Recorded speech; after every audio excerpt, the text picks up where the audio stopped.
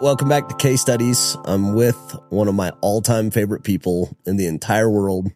And we were actually talking this morning, and I said this to you. You're like, I've got my list of like top 5, and you're on that list of just like, one, the people who've like influenced me the most, but second, like the people who I look up to the most out of like anybody in my life. And so it's so fun to, one, have you on here, and two, to share your story, because you're not like a public figure. You don't do this stuff. And your story is like such a beautiful story that like, I'm just excited to talk about it. So anyway, thanks for coming out. Thanks for having me. And that's nice of you to say all that stuff. It's just truth. It's just what it is. I feel the same way about you. Yeah. So I want to go back to the very beginning, because everybody kind of sees Alex Dunn today, and you see kind of this linear line of these successes, you know, of BYU graduate and then, you know, helping Mitt Romney and building these billion-dollar businesses and LHM partner. And it was all like up and to the right.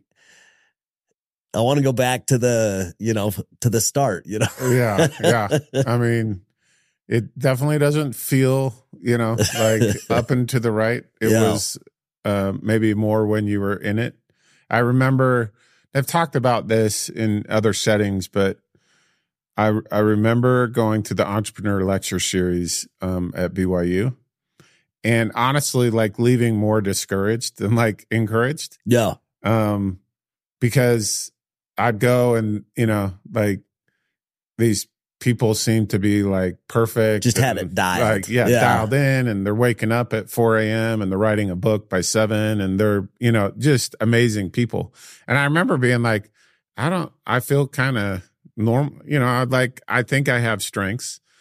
I'm confident in myself, but I'm also like, I don't like getting up in the morning. It's like and so I would leave thinking, I wonder if I have what it takes to like kind of be an entrepreneur. Or to be like those people. And truthfully, I have been lucky enough to be involved with some, you know, amazing success. But if I was being true to like, how I felt going through that, it has felt more like, hey, you know, like sometimes I feel inadequate. Sometimes I feel scared. Like the fear of losing, you know. Which is so funny, because like I worked for you for a long time, and I would always think of you as just bulletproof. You know what I mean? Like you and Todd were just exceptional leaders, and you guys led some hard, you know, there was like some rough waters over the course of the journey. And so it's actually funny to hear that, like, you're scared. You didn't know it was going to work out. Like, you know what I mean? You saw, I mean, and I think that's where you hear sometimes leaders say it's lonely. People say it's lonely at the top, or it's lonely to be a leader. You know, I experienced that. The great thing is I always had Todd, you know, like we were always able to kind of be completely honest with each other. But you know, when you're a leader, people are looking to you to lead. And so, you know, it's like, look, even if I am feeling like nervous about failing, or feeling like, can I do this? Like that's the role you're in, is you have to go. And I think I've always tried to be authentic. And so like, I tried never to, I think you guys knew when, hey, here's what's going on. Yeah. Here's what we have to go get done in order to kind of navigate through these challenges. And so we were always honest, not like, oh, you know, a leadership style that doesn't resonate with me is like when there are challenges, it's like, this is amazing. You know, like we're in the best situation we've ever, you know, and it's like, everybody kind of knows like, hey, that's probably not really the case. Yeah.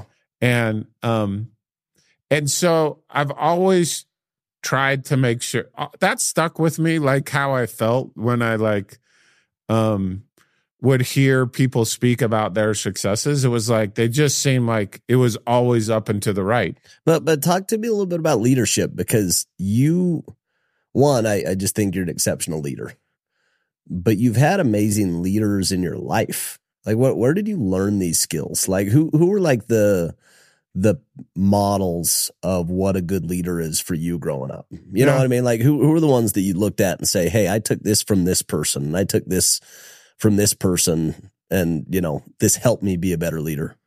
I've been lucky to be around amazing people. Helping Mitt Romney, run his gubernatorial campaign, and then being his deputy chief of staff. I learned a ton from him. But for me, like, developing as a leader was actually, I initially thought I had to be like other people. That's why it was kind of discouraging for me to go. Because you just said, that's not me. I'd be like, that's kind of not me. I'm not like how they are. Yeah. And I thought, I have to be how they are in order to like have the success that's what success looks like. Yeah. That's kind of what the path to success. And so honestly, probably the most important path or most important lesson I learned through, early in my career was what I needed to be was like true to myself. Like, who was I? Like, what was I good at? And then also, like, I've talked about this in other settings too, but like strengthening your strengths. Like, and so I needed to discover, like, okay, well, what am I good at? Yeah. Like, what are my strengths? What are the things that like I can bring to the table? Yeah. And a lot of times we have a tendency to want to be good at the things we're not good at. Yeah. And we take for granted the things that like come easy to us. Yeah. Because it's like, well, that's kind of easy. Like, people, like, I think I'm a pretty good leader, like in turmoil, like when there's challenges, crisis, yep, like when, where you're like, okay, I can like buckle down. You're like a wartime CEO for sure. Like, and maybe that's partially because there was a lot of those. Yeah. There was a lot. We went through a lot in all of the companies that I've been involved with. And that's been more my experience. And so again, I look and say, it hasn't been up and to the right. It's like crazy. There's days before we did our deal with Blackstone, and that was like at a north of a $2 billion valuation. Like months before that, we were having conversations with some of our existing investors that were kind of saying, we're not sure you've created any equity value in this business. And they invested at like a $40 million valuation. And, there was part of me that was like, is that true? Like, I don't know. You felt like you had. You felt like you created, we had, like. But there was obviously some question as to whether or not we had. Yeah. And so, it for me, it's not linear at all. My experience has been like, that it's hard, that you go forward, that you go back, and that the kind of key lessons are like, hey, be true to who you are, be authentic, and then understand what your strengths are, fill in around you. So you have, because I think that's something that, I've always admired about you is you surround yourself with great people. And not just great people who are different than you, like very like distinct differences.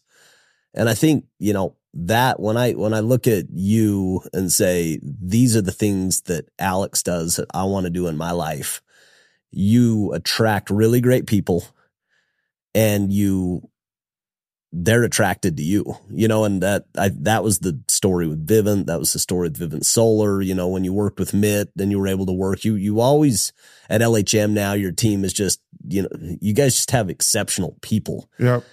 With very different skill sets, shared values, but very different skill sets. Yep. You know what I mean? Yeah. Is that natural?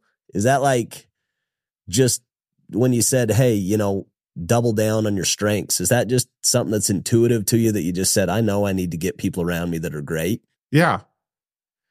I have realized that I actually don't like succeeding alone.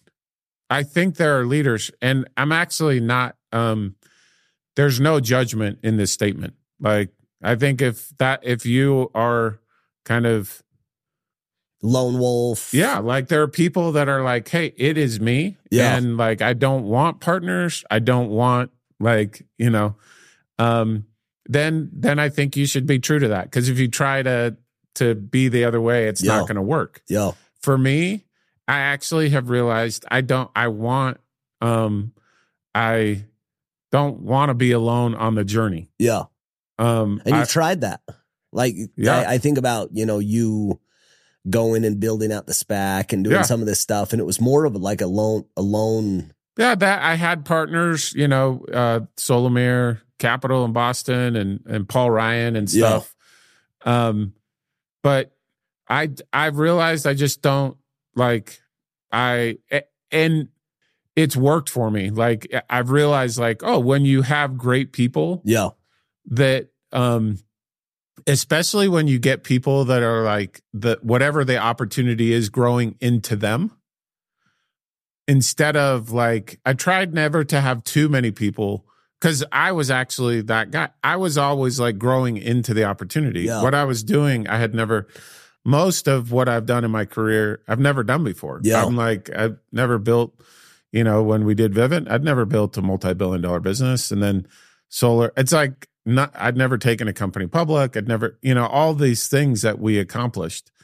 So I tried to have a good balance of people that the company could grow into. Yeah.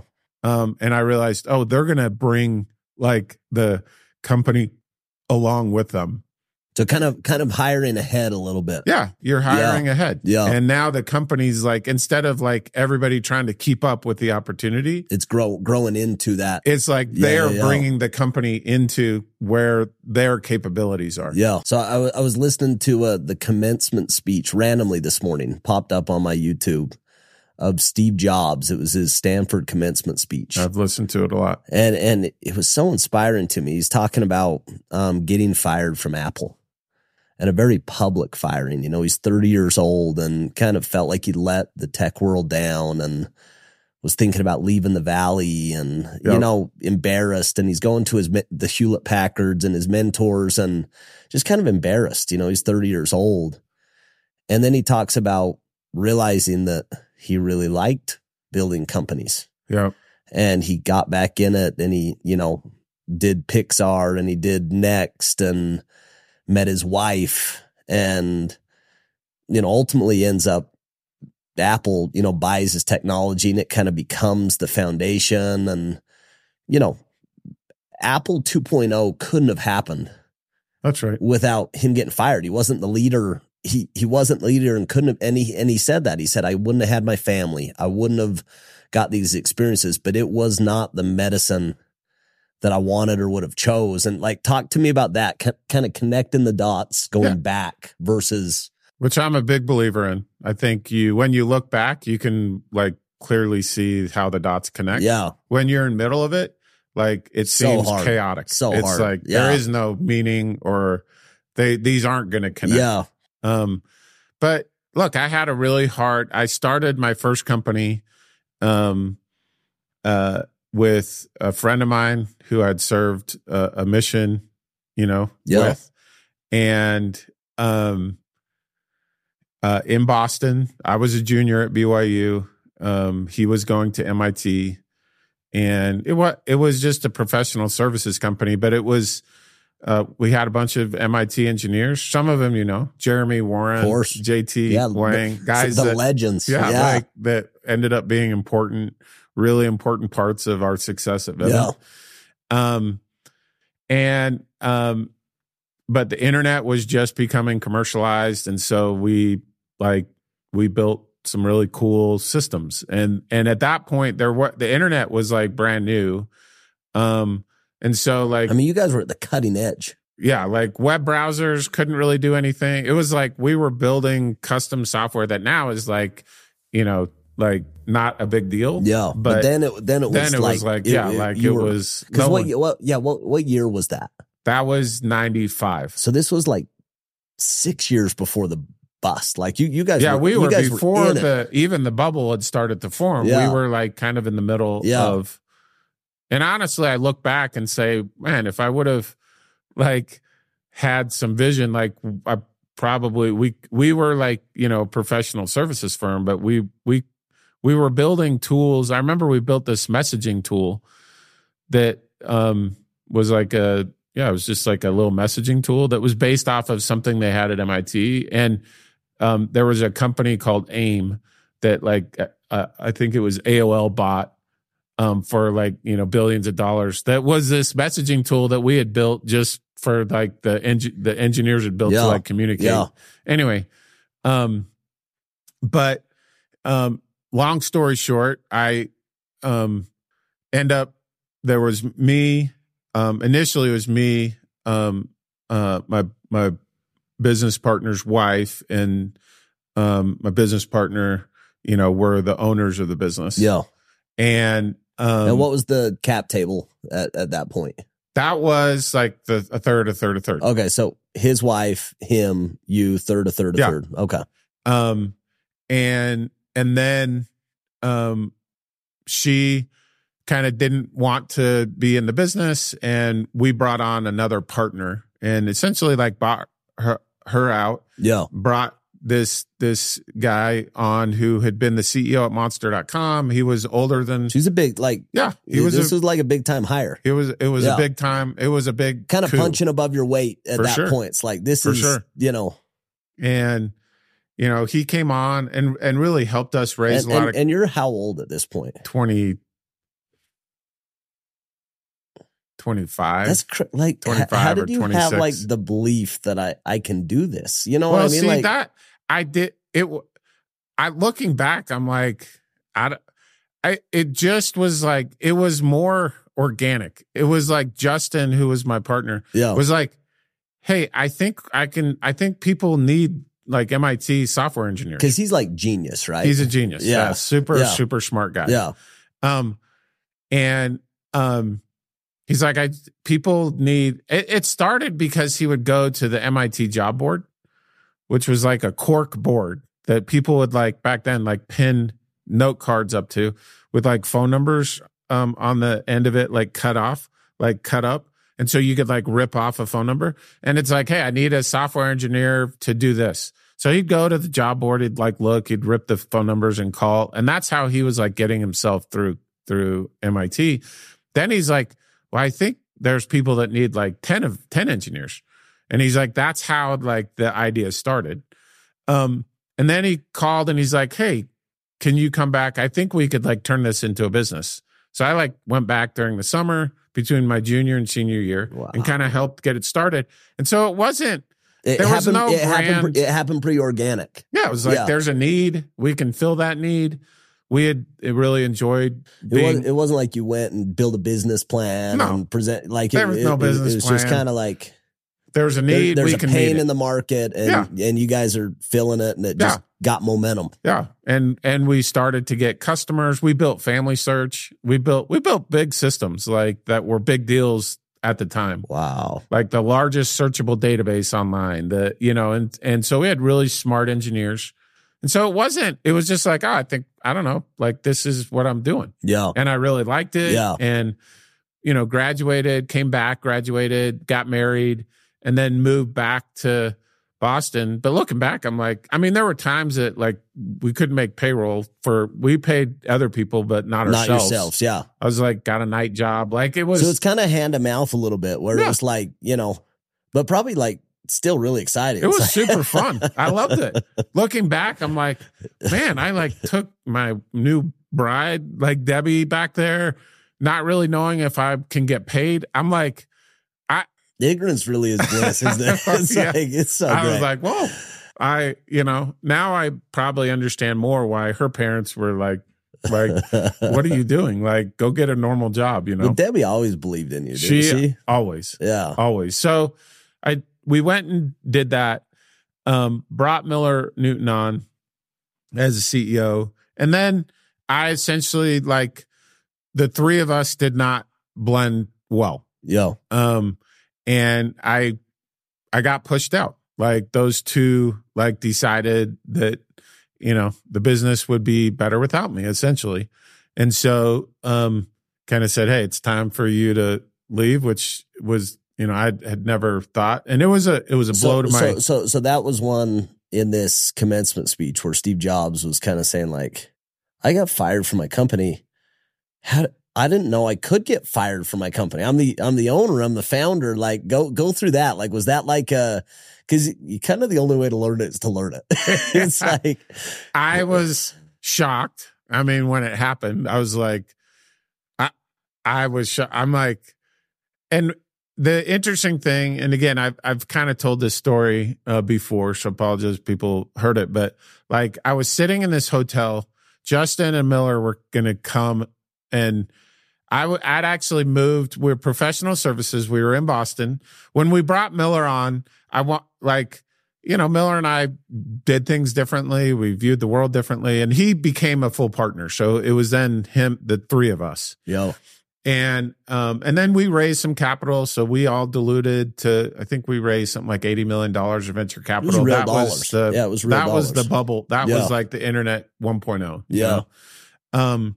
And anyway, so I moved to San Jose to like open our first West office Coast. outside of Boston. Yeah. And really to kind of come up with the model for opening new offices. And then we were going to like go to London and do that. And that was like exciting to me. And so I was in San Jose. Those two were coming out to like see how we were doing, and you know, we were going to connect.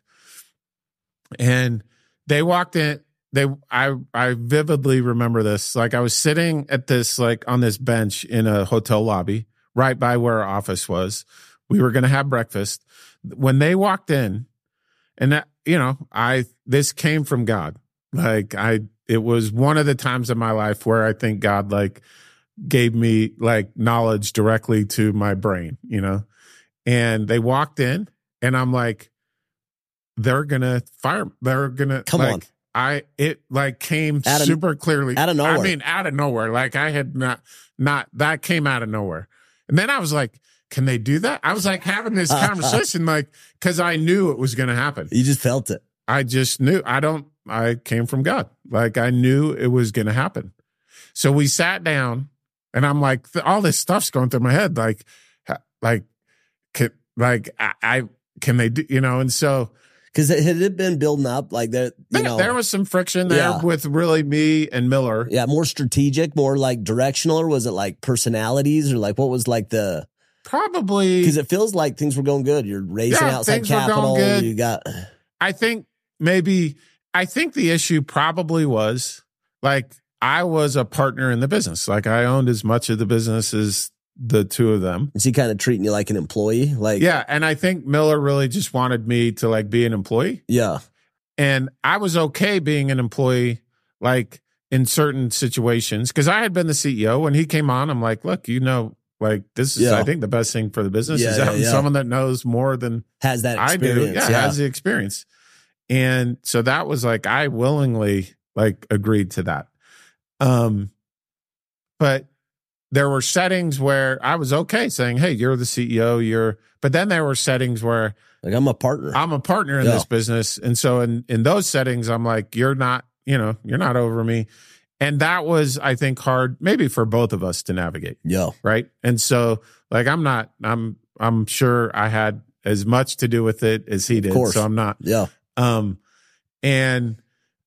so they came out, and he's at Miller's like, hey, you know, how's it going? And we actually were doing great in California. We had built the office, I think at that point, actually bigger than the Boston office. And wow. And he's like, hey, I think it's time for you to move on. And again, because like you knew, like I knew like 10 minutes before this. And so I remember looking at Justin and saying, hey, what? Because I knew at that point, I'm like, well, I guess if 2/3. Like if the two of them agree, then I guess they can. And I looked at Justin, and you knew. Well, he said, you know, I said, what are you, you know, like, where are you at with this? And he's like, hey, I'm here if you need to talk. So I'm like, okay, I guess he's okay with this too. Yeah. And it happened. And honestly, it was devastating to me. I mean, just crushed you. It crushed me. Yeah. And it crushed my confidence. And I had not really thought about doing something else. We were like on this trajectory. We were going public. Yeah. We were going to be worth, competitors of ours were worth like billions of dollars on the public markets. And so I just I was in the middle of that and it crushed me. I mean, it took me a few years to honestly recover from that and gain my confidence back. Yeah. But it was super important. An important part of my story and the things I learned. I know. Well, what's crazy about that? I'm just sitting here listening, and I was like, my career would not have happened without that happening. There's this course of human events. That's like this has to dots. It's the dots, and you look back and you're like, I think about we wouldn't have joined Apex without you. Yeah. We just wouldn't have done it. You, for some reason, you just had the trust to myself and my wife, and you never would have started that journey without that one crashing. You know what I mean? Anyway, and it took a while. It's pretty crazy. It took a while for me. I was an entrepreneur in residence at General Catalyst, which now is a huge firm. Back then they were just brand new. The founders had an exit, and how do you do this stuff? I think about these life. That's a rad experience, an entrepreneur in residence, and you're seeing, venture capital and deals happening at a young age. You just see it. You just see, hey, that would be an opportunity that'd be unique and interesting. And yeah, I mean, if I'm being truthful, I'd say that was a dark time. I was my confidence was rocked.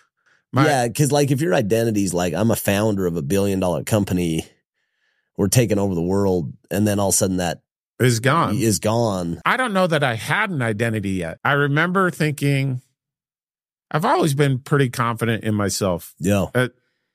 Still insecurities and all of that. I think people who try and pretend they don't have that are not being honest, but maybe there are people that just are everybody has that. But I did wonder, I'm like, are they right or am I right? Yeah, of course. Am I really, was I that bad? Well, at that point, maybe you don't have enough reps to know. I didn't. Yeah. I didn't know who I was. It's kind of easier at this point to look back, and you've got enough chapters in the book to say, I just know who I am. I'm resilient. I will not be stopped. Yeah. I'll keep fighting. I'm battled. I won't give up. I'll never give up. All those things. That's I was talking to, Coach Pope, and he was talking about, getting fired 6 times or 7 times in the league. And even the decision to go coach basketball. Yeah. And that faith came from all the failures. It's I just know I'll never quit. I'm betting on myself because I've done that enough times. I just know that's a good formula. Hard work, good attitude. Yeah. All in. You know what I mean? And at this point, it's you could start over and you just pick it back up. You've just done it too many. But at that point, you don't have that. You don't have that foundation of But that actually is kind of the purpose, even of life for me, which is that becoming. It's the becoming. Yeah. Arriving is not actually the purpose. Yeah. I'm it's the process. It's a bit of fool's gold too. You kind of think, when I get that car or when I get that million or what, that's when I'll be happy. And it's just not. It's super empty. Yeah. At least it has been for me. And then I'm what I like is building. It's I like the process. I like kind of. I remember you telling me that when you and Steve were talking about you going to LHM. Yeah. And I think anybody looking from the outside is that's an interesting choice because you have had success and don't need to kind of put the hard hat on and get building again. You know what I mean? You could kind of take a more passive role. Yep. And it was a really actually interesting insight for me about you and just who you are is I want to get in and I want to start building again. I want to be a part of a team and I want to and so it's insightful to see even today. And that was part of a process that's happening now, like that happened, after. I mean, I knew I was a builder, but it's like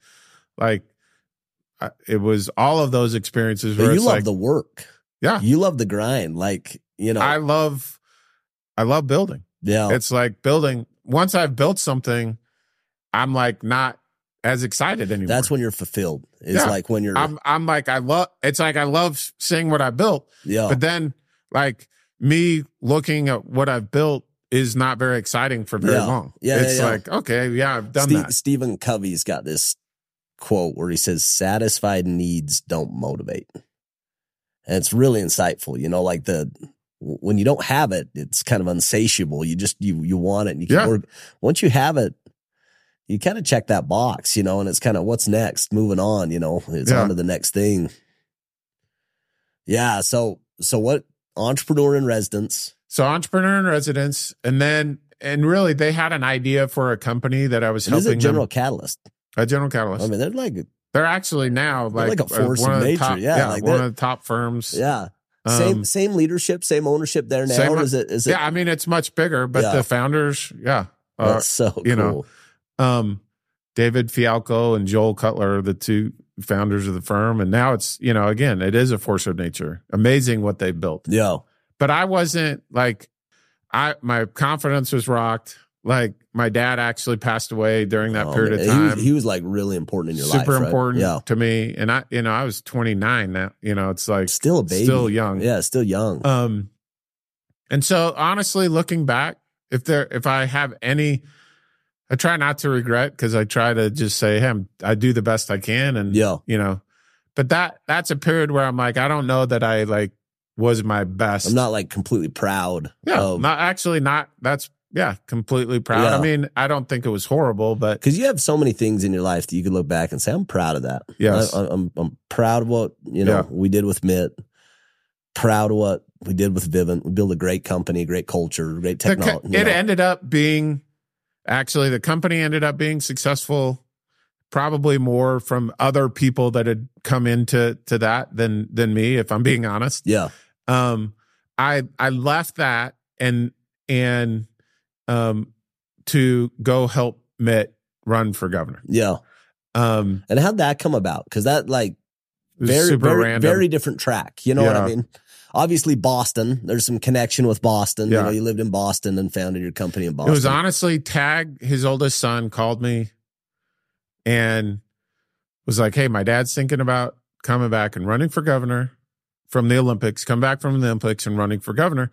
And he's like, I need some help for a few days. Because he just kind of saved the Olympics, right? Him and Frazier, those guys had, amazing job. Yeah. And Tag's like, I need to figure out how he's going to get on the ballot. So I literally went over to, and Mitt at that point was kind of a force of nature. He'd been at Bain Capital. He'd run for Senate. And so he'd had some experience running against Ted Kennedy. Yeah. And then done the Olympics. Which looking back, it's that's a tough person to run against. Ted Kennedy's yeah. And he honestly, for a little while was actually leading in the polls. Yeah. And then I think that awoke the mob. Everybody. Yeah. Everybody they came after him. Yeah. Maybe literally the mob, but anyway, including everybody else. But, and so I went and, originally it was just going to be a few days I was going to help him. And then that turned into really 3 years. It turned into a year on the campaign. That crazy? Isn't that crazy? You think about these big life decisions that started with almost inconsequential choices. It's kind of I'm just going to, it's the dots. I'm going to go just dabble. You look back and in it feels chaotic. I promise you, I did not feel in all of this. I felt lost and what, and then it'd be hey, I think this, this sounds interesting. I'll get asked by friends. They're like, hey, how do you form Sandlot? And I was like, Dave was on the couch outside of my office, with came buddies. And then there was this Breeze deal and, this craziness in the market with COVID. And, you look back and you're like, how did that happen? That was a track that I didn't choose to get on. had no aspiration to get on it. And all of a sudden I'm on it, Yep. you know, and it's beautiful, but it's like, take advantage of, I will tell people, I think the best way to like maximize the dots, yeah, because you don't know what the dots are, yeah, is to try and be as good as you can be in everything that you're doing. yeah. So Clayton Christensen, he kind of has this concept of like your deliberate strategy. This is my plan. You know, I'm going this direction. And then these emergent opportunities that are like, you never saw coming that end up being the strategy, but That's you right. can't know them you kind of got to move. You got to pick a plan and go, but then be open to the off ramps. You know what I mean? Like, but people would at Vivint, people would come and be like, hey, I want to be in your position, like in the future. I'd be like, okay, awesome. Like, if I go talk to your boss right now, tell me like what. I'd be like, where are you at? They'd be like, a college student. I'm in the call center. Yeah. I'm like, okay, great. Tell me, like, if I go talk to your boss right now, tell me what they're like going to tell me about you. Well, but I don't want to be in the call center. Like, they're going to say that maybe I'm, you know, kind of and I would say that's what, like, the dots connect or opportunity comes because you are good, even if it's in the call center. Yeah. If you're good, yeah, someone that will create an opportunity for you. And it happened, like, honestly, the way I started the first company was on my mission. I tried to work hard. I didn't know. And Justin, who went to MIT, we became friends. He knew that like I tried to work hard. That's it. He did. And the truth is, neither one of us knew anything about business. We didn't know. You were just kind of attracted to each other because of like that. We just tried to work hard. Like, we just tried. It's like, if we're going to be in the mission, it's like, well, we're going to, you know, try to work hard. It wasn't. Yeah. There was no grand plan or. Yeah. And so I look back and say, wow, you know, me going on a mission was like important. Me, like, trying to do my best. That didn't mean it's like, I had a hard, I don't like getting up. So that was hard for me. But I tried to do my best. And then that's what led Justin to be like, hey, he, like, I'm going to call Alex and like get him involved with this. And so I'm like, well, what happens if I, like, on a mission, I wouldn't have like maybe tried my best. Yeah. And so I'm a big believer that it's like, you got to take care of it today. Yeah. Like, be excellent today. Don't worry about like that stuff will come. Yeah. If you like try to be the best call center person. Yep. That is how opportunity will come to you. I think about what you're doing right now in your partnership with LHM. That does not happen without if you didn't Vivint. Take care of the step one, And it was our sponsorship deal. Yeah. And the relationship we formed. You go learn and how the to work success we had. together. All of that. I'm like 100%. Yeah. That came because of steps before it. Which are still like the mission was the first. It's compounding results over a lifetime. Yeah. 100%. You get those bigger benefits at the tail end. But in it, it's super important because I speak with, college kids a lot.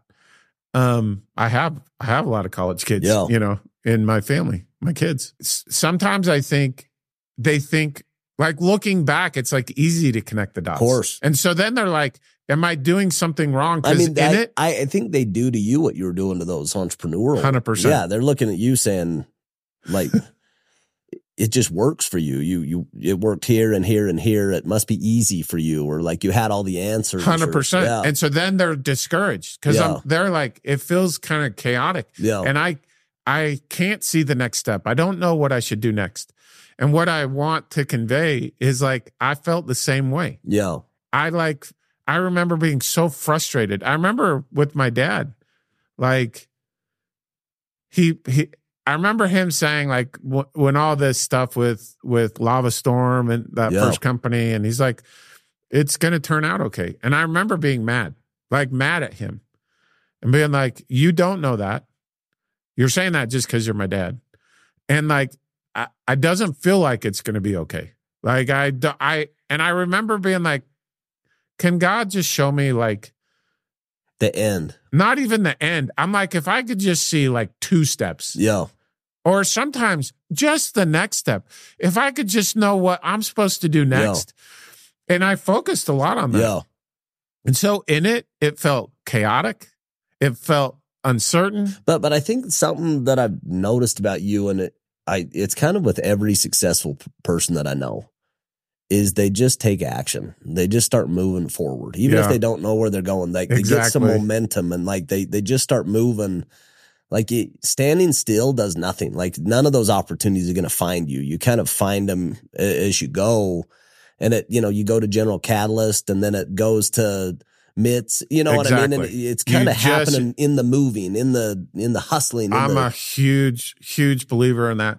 Gordon Smith used to be a neighbor of mine. He moved away, but he was the dean of the law school at BYU, and he gave this talk that like resonated with me. Captured it. Like I loved it. Yeah. And he talked about the Covey principle, begin with the end in mind, which I actually think is true. You have to have maybe something you're going to. Yeah. But I think a lot of people actually don't begin because they're not totally sure what the end is. And they're like, I feel like I need to figure out the end. Yeah. And so I never start. Yep. And he gave this talk and he said, like, just begin. And that honestly resonates more with me. And he talked about his experiences where he went to law school. He thought he was going to be more in like social, like law, like do this stuff. And then he like through these experiences found that like corporate law was like his calling. And he's like, look back and he's like, it's okay that you don't know what the end is. Yeah. Just begin, like, just start the path. And it's actually okay. Like, and I tell this to my kids and other, college age kids that like I'm interacting with. They're like, what if I started this major and like, it's not right? And I'm like, that's amazing. That means, that's not what you want to do. My wife is going through like this process right now where she's, we got 5 kids and Callie's 15 and 2. And she kind of, I won't say she's tired of being a mom, but she's like, is this all that there is? And so she's going through this, like, what else am I going to do in the world? And so it's like, well, I'll go back to school. And so it starts out, I'm going to do an English degree because I like writing. Yeah. And it's like, well, I'll do a religion degree because I like religion. And then it's like, well, I'll do an MBA because I want to head up a foundation and she's kind of going through this process, and she'll get to the end of it, be like, that's not right. And I'm like, that's awesome. Like, you can't figure out if it's not right unless you figure out if it's not right. Like, keep going, Exactly. And so she's in that, like, the iterative process. Yeah. It's like greatness in my mind actually happens through iteration. Little degrees. Yeah. Like, and so I've realized the faster you can iterate, the faster you'll get there. And a lot of people waste a lot of time saying, I'm going to try and, like, the way I'd liken it to business, I'm going to try to come up with the perfect business plan. Do you know what's the scariest thing about you is it feels so intuitive. Like, I'm like this book junkie. I'm like, read a book a week at half for 20 years, and I'm like, yours just feels so instinctual. Like you pick it up just along the way. And I've always felt that about you. Like, what you're describing, I think about Tom Peters, who's like very few people capture excellence in business and the process like him to me. Yep. But he talks about this concept of the people and companies that try the most stuff win, and the people and companies that screw the most stuff up win. And that you have to fail fast and a lot. And actually, learning from it. Yeah. And I think learning from it is actually the most important thing. Yeah. And so then it becomes really important on how you view the iterations. Yeah. If you're like, I did this and I failed. And you give up or you stop. Yeah. Then it's like you're missing the whole point. Yeah. And so when my kids will come in and do something and they failed, and they're like, oh, I can't, I did something and whatever. Yeah, they didn't get an outcome they wanted. My first question now is always like, what did you learn? Yeah. And they're like, instead of like shame and like my daughter had this like beautiful experience. We had a party at our house last night. And Matt Clayton, he runs this local school, Slope School. And my daughter gets caught cheating. She's cheating on her math and had been for 2 or 3 months. And, you know, he's a friend of ours. And so he comes to us and, you know, says, hey, like this happened. And so we address it. We sit down with her and she's just broken. She's absolutely broken. And then she gets mad and he's the bad guy and goes through this whole process. And then it's like, I got to go back and start over. You know, I was this, and now I got to go back and start.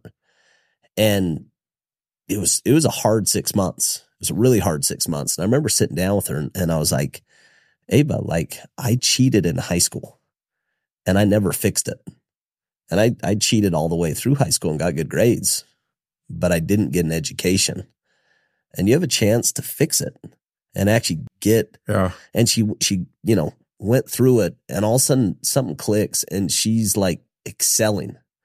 And what went from like this, she's smart enough to work around the system and still get the results, to having to take her medicine. And all of a sudden now she has this confidence and she's like learning from it and becoming. And I was just talking to Matt, and it wasn't easy for Matt. Like Matt had her over to his house and she's mad at him and he's doing math with her one-on for 6 months. And I'm just like, one, you're my hero. Yeah.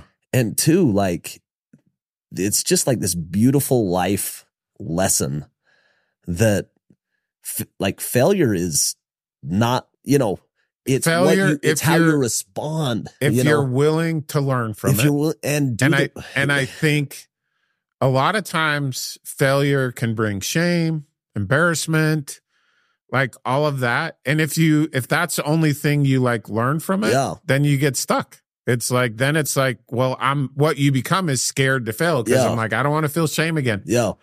And so instead I've like learned this through lots of hard experiences, but it's like, okay, like accept it. I'm okay saying I failed. Yeah. And actually that's taken me maybe a lifetime just to liberating. Yeah. Like it's actually like, when you're just good, like being naked and like, it's just what you are. Exactly. Like, no one can hurt you at that point. You know, it is liberating where you say, and maybe more importantly, accepting that I can fail. Yeah. Like that is what actually has taken me truly a lifetime because I was so scared to fail. Yeah. I didn't want to think about it. I think that's so natural though. I think that's like, I don't think there's anybody that just signs up to like crash and burn. You know what I mean? And I think about door-to-door sales. Yeah. And one of the biggest gifts from God that I ever received was having a big piece of my early career be in an industry where you go out and you just fail most of the time. Yeah. And you actually have to get really good with rejection and with people being mean, and you have to get emotionally fit. Yeah. And there's going to be people that don't like you, and there's going to be people that fight against you. And it won't feel good. And it'll never and feel I can good. learn from it. If I learn from it, then it truly can be for my benefit. Yeah. If I just like am embarrassed and ashamed or run from it. Yeah. Hide from or it. Try to run from it, then you'll never like you won't learn the most important lessons. You kind of paint yourself into a small corner where like there's a small corner of the world where you're not going to get rejected, where you're not going to have failure. And it's going to be a very small life. Like I don't think it will be not well, the funny thing is that I think people put themselves there to protect themselves, of course, from like it will be it's like it will be, that's good. It's good for me to be there. Yeah. But when you're there, it's a empty promise. Yeah. It's like it's not good. Yeah. It's not fulfilling. It doesn't, and the truth is there's still pain. You're running away. And I think about my daughter, and she wanted to run away. Yeah. And she blame, and she wanted to run away. And I was so proud of her for half facing the music, not feeling shame. Like we're never like You know what I mean? Like, I cheated. Like, and just own it. And it's like, it's okay. It's okay that it hurts. And it's like, like, that is important to me. The other lesson in all of that, and this is like kind of one of the most important one, is just don't give up. Yeah. Everybody has bad days where they give up, where they want to give up, where they're just like, I can't do this anymore. And I would just say, well, but ultimately, don't give up. Yeah. Like, just keep trying. If you had a bad day, wake up tomorrow morning and don't give up. Yeah. Because that maybe has been like, honestly, I think a lot of my successes come because I've just like outlasted. You won't quit. Yeah. I remember I was going through a hard patch in my career, and I came to you for like some advice. And I remember you gave me like just this, I don't even know if you remember this, but it was just this profound advice, which was just stay in the game. Just keep playing. And it was so timely, because I'm like, I just need to stay in the game. I just need to survive. And if you can stay in the game, you live to play. If you stay in long enough, honestly, I'm like, oh, good things will happen. One day it's raining, the next day the sun's out, you know, but you got to kind of stay in it. And it was just, I've seen that in your career where you've just kind of outlasted people through the good, the bad, and the ugly. You know what I mean? You just kind of like gutted it out. And I actually think that's one of your superpowers is, you know, the ability to endure eloquently. Like with you're not like a rosy optimist, but you do have faith that it's all going to work out. So I think there's like this interesting balance between like, oh, it's all perfect and rainbows, and like, it's really hard and it could be hard for a long time, but at the end it is going to work out, you know? I do believe that. Yeah. So I am actually optimistic. But not like Pollyanna, you know what I mean? It's not like realistic about it's not up into, at least for me. Yeah. I'm like, maybe other people's experience, and I'm open to that. Yeah. I'm like, maybe I'm just not as good as most other like supers, you know, like people that have had success and like are like, oh, up and to the right. Yeah. And honestly, that I would read books, and it was like all these things, and I'm just like, that's not real. It actually just didn't resonate with me, because I'm like, well, my experience is different. The one book I read that I bawled. I was on a plane, and I was on a plane. I was reading it, and I was bawling. I was sitting in coach, like on a window seat. I remember this like vividly. Was a book called The Hard Thing About Hard Things. So good. Horowitz, Ben Horowitz. Too much truth in that book. And the reason why I was crying was because he was talking about all these hard things. Like, he's like, and he, you know, Andreessen Horowitz is like a super successful VC firm, but he was talking about his companies. He's like, I didn't know if it was, I was like, I was pretty sure it was going to fail. Like, I had to fire people that were like smarter than me. I mean, all this stuff. Yeah. And I bawled because I was like, I remember something he said in that book. He's like, the struggle. The struggle is when you know you should be fired, but they won't fire you. It's like, but nobody can. We don't have anybody. Exactly. Nobody who can. else is going to do it? I have that paragraph in my phone. The struggle, like, and it's all this. The struggle is when you go on vacation to feel better and you feel worse. Like, all this stuff. Yeah. And I finally was like, I felt like that is what I have felt. And then I was like, I'm not alone. He captured it. It captured. Because a lot of times I'd be like, look around and be like, everyone else feels like they've got all this stuff figured out. They got this. And I'm like, I know people think I have it figured out. Yeah. And I did, you know, a lot of the time. But there's a lot of times that I'm like, I'm not totally sure what to do. And it was awesome having Todd. We'd sometimes be on the phone. Like, I remember a conversation with Todd during 2008 when things were just hard and horrible. And like, I remember like having a conversation. If we could get a couple $1 million out of this, like, we'd be, I mean, you'd have sold it all for cause it's like, is this so even going to be, like worth any, are we going to just let everybody down and the whole thing's going to collapse because there's no capital in the world to run our business? And so you kind of go through that enough and you get some context. But those feelings are real. Like we had those, like, and looking back, I'm like laughing at it now. I'm like, wow, that would have been stupid if we did that. And so those were more my experiences. So lots of awesome success. And I like talking about it, but not as much as I like talking about like, hey, it also was hard and I'm like, there was a lot of success and a lot of awesome fun, where we were on top of the world. But there was as much like, where you're going through really hard. It's dark. It's like hard and you're unsure. And when I read that book, I was like, I thought, I'm like, I'm not alone. Actually, someone else that I would look at and say have achieved things that I want to achieve, like felt the way I did. And then I'm like, not everyone's being totally honest, I think, with like or authentic. How success works. Is how it works. At least how it's worked with me. Yeah.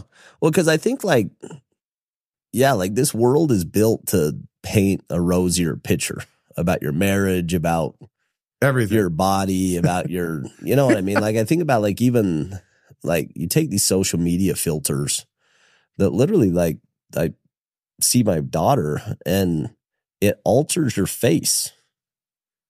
And I'm like, that's so messed up. And like it literally like says, you're not good enough. Let me just like alter it to look and it's not authentic. I know. And so you literally have like the world showing the rest of the world a view of something that's just not truthful. It's not real. You know what I mean? It's like everybody's playing charades. And the promise is empty. Yeah, I think we do that because we think if people think this about me, then I'm going to be happy and fulfilled. And if I have these things, that I'm not enough. I'll be happy and fulfilled. And then you do that. And then you are, in my experience, you're more empty. Yeah. You're less fulfilled. You're like, education for me has always been one of those like insecurities where I look at like these people that, it's like, I got a 19 on the SAT. Like, I didn't even know what the SAT, like, you know what I mean? Like, I didn't even know what that was. Well, like, I'm a sociology major from BYU. So, but I'm like, I dropped out. I did this, and you look to other people, and you're like, man, they are so great, and I'm not. And as what I've realized over time, and where I've just kind of got comfortable with myself, is just like my journey is my journey. Be who you are, and be true to who you are. And like, I am super educated. I am super smart. But I'm different smart. I've followed my track and I love my track. Yeah. I love it. Yeah. But it's taken a long time. It's hard to like get comfortable in your own But that's skin. Again, I think that's the purpose. Yeah. It's not being where you're at now is easy. Yeah. It's how you got here was kind of the purpose. Yeah. It like speaks to it's like becoming like God. It's like, well, that's actually kind of the journey is the purpose. Yeah. Not like, because anytime I've like gotten to where I thought I wanted to get to, it's like kind of empty. I'm like, this is it. Like, like I want what I wanted and what I still want is the journey. I mean, we could literally go on for like 10 hours. And so like, we'll have to do this again because there's just other chapters that I'd love to go deep on that we probably don't have the time to do it today, but there are like some like questions that I want to ask you. Okay.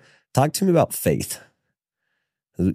Talk to me about how faith factors in the journey and how like philosophically for you, how that's impacted decisions that you've made through your life. Yeah. I mean, I think I would say my faith is like central to everything that I do.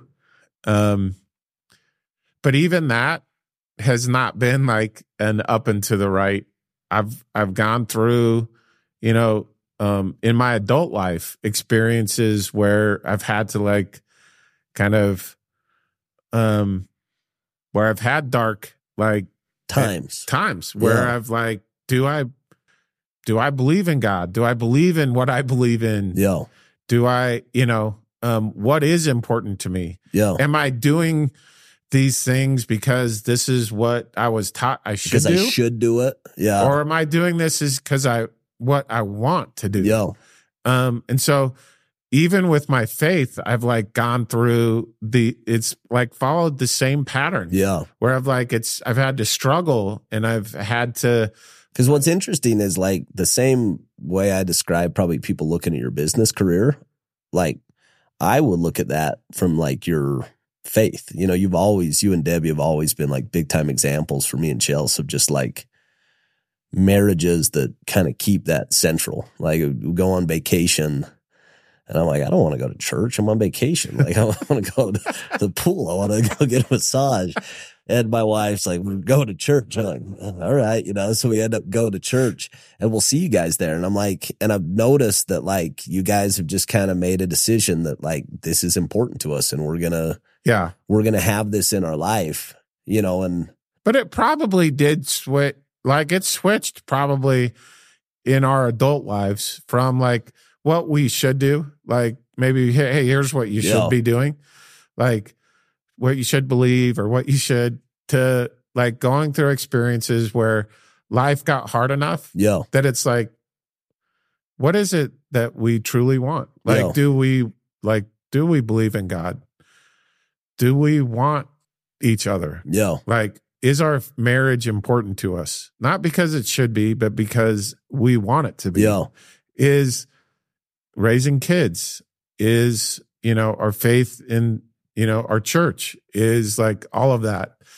And so we've gone through these experiences where, again, we've tried to be authentic with each other about like, hey, I don't know where you're at in the journey. Yeah. I don't know. And, all of that has led to where now I'm like so comfortable and confident in my faith. But okay with where other people are in their journey. Yeah.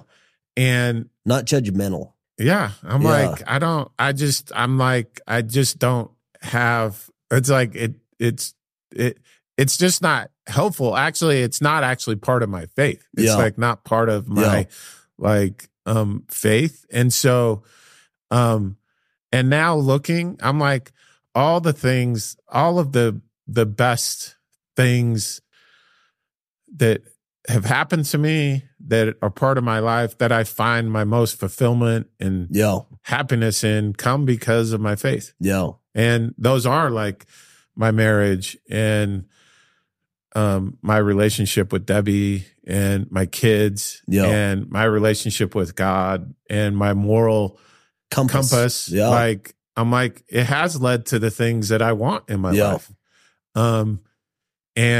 But also like, and I think in my church, like, there can be sometimes a culture of like shame and like, hey, when you're sinning, which I believe in, I believe that there is a moral compass and that there is a right and a wrong.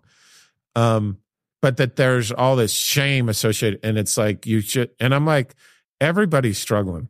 Yeah. Like, I actually believe from a like theological standpoint that our purpose is to be here to become like God is. Yeah. And so I'm like, well, that is like, we're far, like there's a long way to go, which means like, there's like a lot to experience and a lot of mistakes to be made. Yeah, I remember I'm in the MTC and, before my mission, a mission was not in the cards for me, and so like it actually happened pretty fast. Yeah. And so I was partying and drinking and I was at school in Montana and then it kind of went to that, I'm going to go on a mission. And I just wasn't emotionally prepared. And I remember getting to the MTC and it was just so painful for me. Like I looked around and I'm like, these people aren't like me. And you know what I mean? Like they got kids getting up and, the 37th time I read the, Bible or Book of Mormon, that was when, and I'm like, and I can still remember I was really struggling. And we go to the temple, and I'm sitting there and I'm just praying in the temple, like very sincere. And I'm thinking about it, and I'm like, am I good enough? And I remember getting this like real voice, so direct. And it just said, I'm so proud of you. I still remember that. And I go back, to that one moment so many times when I think about my relationship with God. Yep. And I was like, that's how God is. God's not, because I'd screwed up so many things, and still do. But at that point, I'd screwed up so many things and was kind of asking super sincere, like, hey, I don't know if I'm good enough. I'm up for the challenge. And the response, it was just like this abundance of love. And I came at this, so I actually think that's like such an important lesson. I came at this from such a different way, which was I wasn't, like growing up, I wasn't that. I didn't party, I didn't drink, I didn't do all that, and I did what I was supposed to do. But it was this was like in the last 10 years that I got to a place where what I realized was I'm like, yeah, I'm a good dad or good husband or in the church or this, but like it was never good. I'm like falling short in all of those. I'm not enough. I'm not enough. I need to. I'm like, follow I can't more rules. Yeah, I need to be more. Yeah. I need to. And I got to a point where honestly, I was broken. I'm like, I can't do this anymore. I felt like I was like on the treadmill, and I could not keep up with it. And I was in bed one night with Debbie, and looking back, I'm like, I was testing her. I didn't know I was doing that when it was happening. Because I was wondering, I'm like, does she love me because like I'm trying to do all this stuff, or does she love me just who you are, for who I am, like the good and the bad, the where I'm at.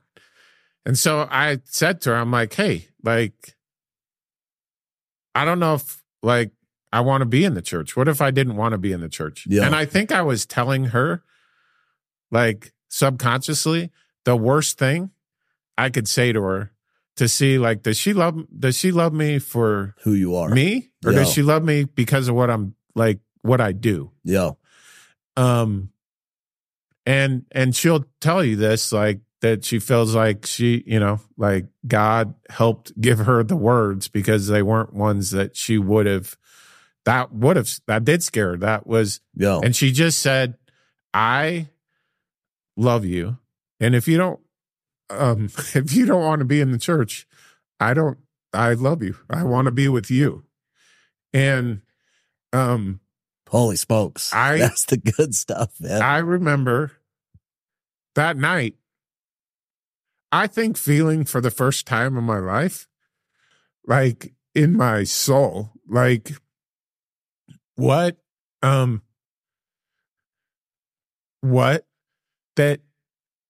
God's love feels like. And that I thought, if I'm good enough for Debbie, I'm good enough for God. Like, God loves me. Wow. Even that I feel inadequate, like in everything. Yeah. Like, like I'm not who I should be in any aspect of my life. I'm trying.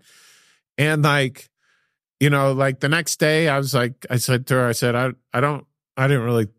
I did feel that, but I'm like, but that response was like so important to me, getting to the exact same. And this was 10 years ago. Wow. Like I'd been on a mission. I've been, done all this stuff, but like within the last 10 years, I got to a place where I finally was like, I feel and know God loves me right where I'm at. Yeah.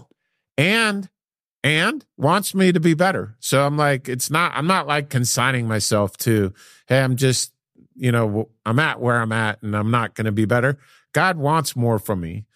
But it's okay that is a process. But there's a different way to get there. And I think that was what I learned in that moment. And I've always tried to lead like that.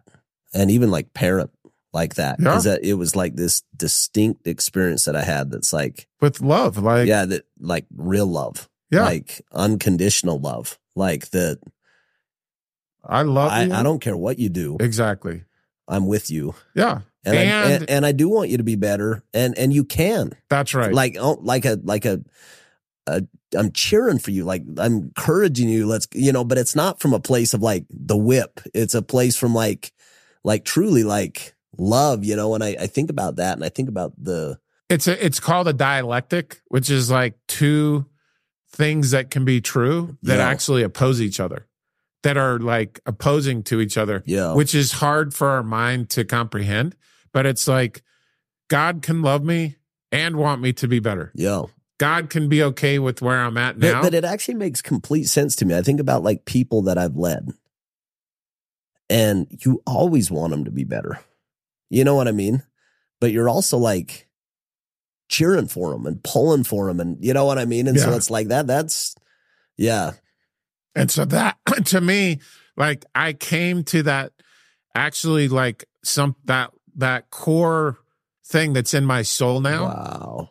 Completely different than you came to it. Yeah. But God I think I needed mine a lot earlier. Like I think I needed that. Like I know I did. I know I needed that really, really early, because that system of like rule following and check boxes, I would not have lasted. I still I don't like it. I like that there's structural things that I don't like, where my faith is like grounded, where I just know it is what it is I'm like, I don't know how everything works, but I do know, I know there's God. Yeah.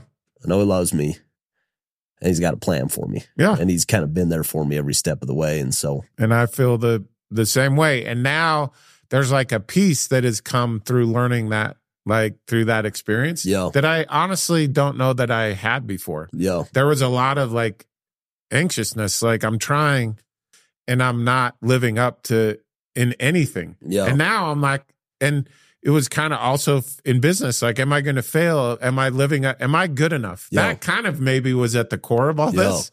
And like, I've gotten to a place where I'm now comfortable saying I'm doing my best. Yeah. And I'm okay with that. And I still want to be better. Yep. And I can have both of those things and have peace in that, and not say I'm okay, but I really want to be better. And I don't know that I'll be accepted, or I can even accept myself until I am better. Yeah. Brother, I think we're in like chapter 2, and I have so many other places to go, but I want to be, sensitive of time and everything. And so I'd love to have you come back and do this again and pick up where we left off. But I think just to finish, I really do like honor the man that you are, and like the dad that you are, the leader that you are. And I wouldn't be who I am without you. And so I like, well, I feel the same way. So thank you for having me. And I love you. I love you too. Thanks for coming in.